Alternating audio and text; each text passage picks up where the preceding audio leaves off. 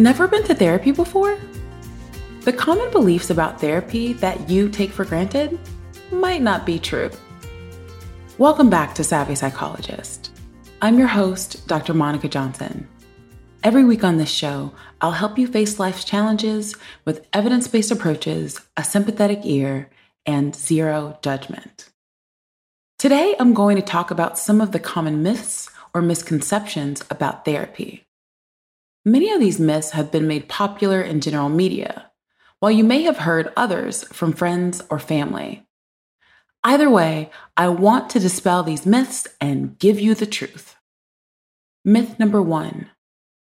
Therapy is for crazy people.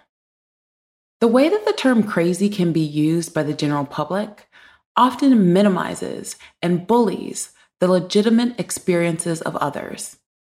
Often, when we use this word, it's meant to be hurtful and not as an actual descriptor of behavior.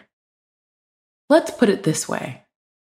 If you went to a medical doctor and said, "I'm in pain," they would ask you a series of questions to determine what's causing your pain, because that statement is too general to actually mean anything.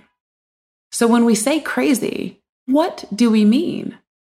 Someone who has been depressed, anxious, lost a parent, seen active combat in war, struggled with substances, experienced burnout, had a miscarriage, gone through a divorce, has low self-esteem, or someone who's unsure of their next steps in life? All of the above and more? Do you see my point? Therapy is for everyone. And by this broad definition, we are either all crazy or none of us are.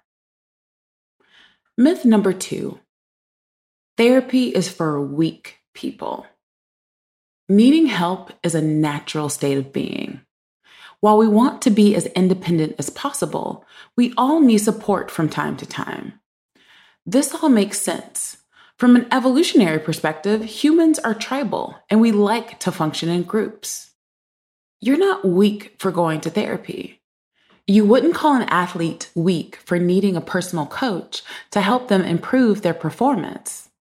So why would you shame a person for needing a therapist to improve their entire life and well-being? In fact, I would say that it takes an incredible amount of strength to be honest with yourself and approach the challenge of personal growth and development. Myth number 3.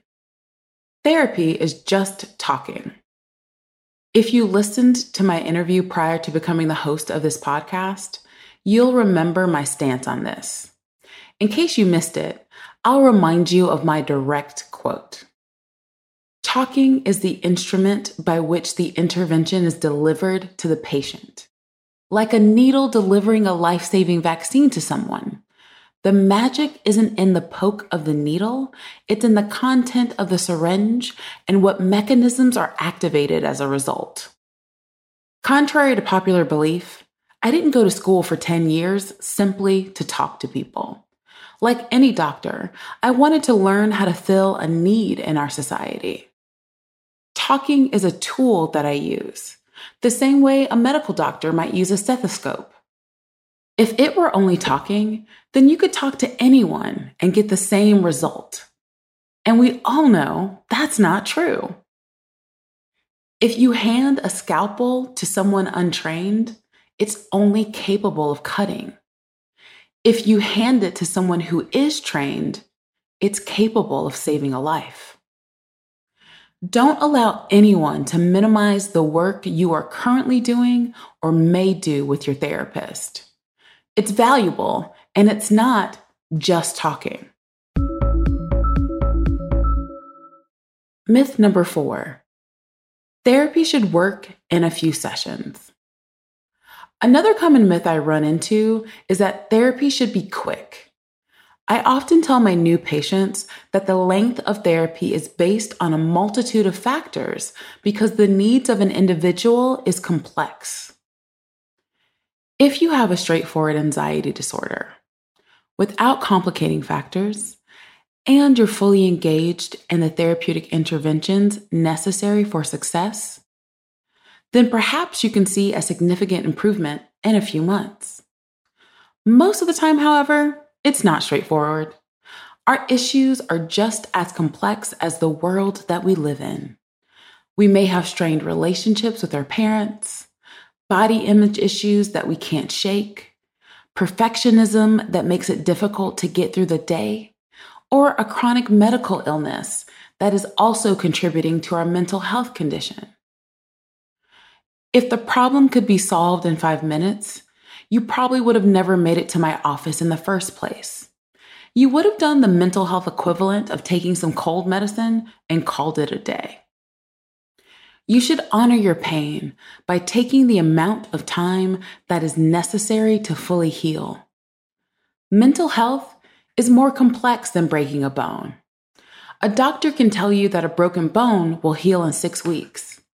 Can you imagine someone sitting in front of you asking how long it takes to fix a broken heart? For most people, there isn't a necessity to be in ongoing therapy for the rest of your life. But don't rush it. It might take a few months, a year, or a few years. Whatever you need to live your best life, do it for yourself. You're worth it. Myth number 5. Therapy should feel good all the time. Depending on the work that you're doing, you may experience discomfort in some sessions. Growth at times requires unpleasantness, which is why they're called growing pains. Much of the time, you might feel better following a session, while other times you might not because you recognize there is more work to do. For instance, you may come to a therapy session and explore your avoidance of speaking to your mother about an important issue. We may role play the scenario and determine that you should approach this conversation. Despite your wise mind knowing this is the most effective way to resolve the situation, you may still feel anxious, and that may be uncomfortable. Feeling better may not occur until following through fully with the intervention. Myth number 6. Therapists blame everything on your childhood. Speaking of moms, there is often a myth that we blame everything on your upbringing and solely focus on the past. What really happens is this. We take into consideration all of the information that is relevant to the concerns that you bring into therapy. There are therapeutic styles that focus more on the past and some that focus more on the present. Regardless of the modality, we are here to get to the source of the problem and aid you in healing. Myth number 7.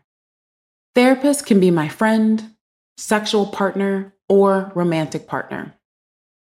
This is something I see in popular culture all the time, and it couldn't be further from the truth. Once a therapist enters into a professional relationship with you, it is unethical for them to engage in these sorts of relationships. There may be small variations in how the ethics codes are written between the different types of therapists. For instance, psychologists, social workers, mental health counselors. However, the general rule is simply no. You might watch 50-50 with Joseph Gordon-Levitt and think, well, maybe if my therapist discontinues treatment, they can date me, just like the movie. A loud and resounding no. Myth number 8. Therapists are only here because they are paid and they don't really care. It's true. You must pay me to have this therapeutic relationship. It is my livelihood, and I am providing a necessary service. But that doesn't mean I don't care, in the same way that many people care about their own jobs. Therapists want to reduce your suffering and help you discover happiness. I've supervised multiple new therapists at this point, and I commonly remind them to not give too much of themselves. There's rarely an issue with them not giving enough to their patients. I care about my patients and I want them to succeed. As long as you are willing to do the work, I will sit with you in the darkest recesses of your mind and help you generate light. Did I miss any common myths? Was there anything I said that was surprising to you? Let me know in the comments on Instagram at KindMindPsych, via my email at psychologist@quickanddirtytips.com, or leave a voicemail at 929-256-2191. The Savvy Psychologist is a Quick and Dirty Tips podcast. It's audio engineered by Steve Rickyberg with script editing by Adam Cecil.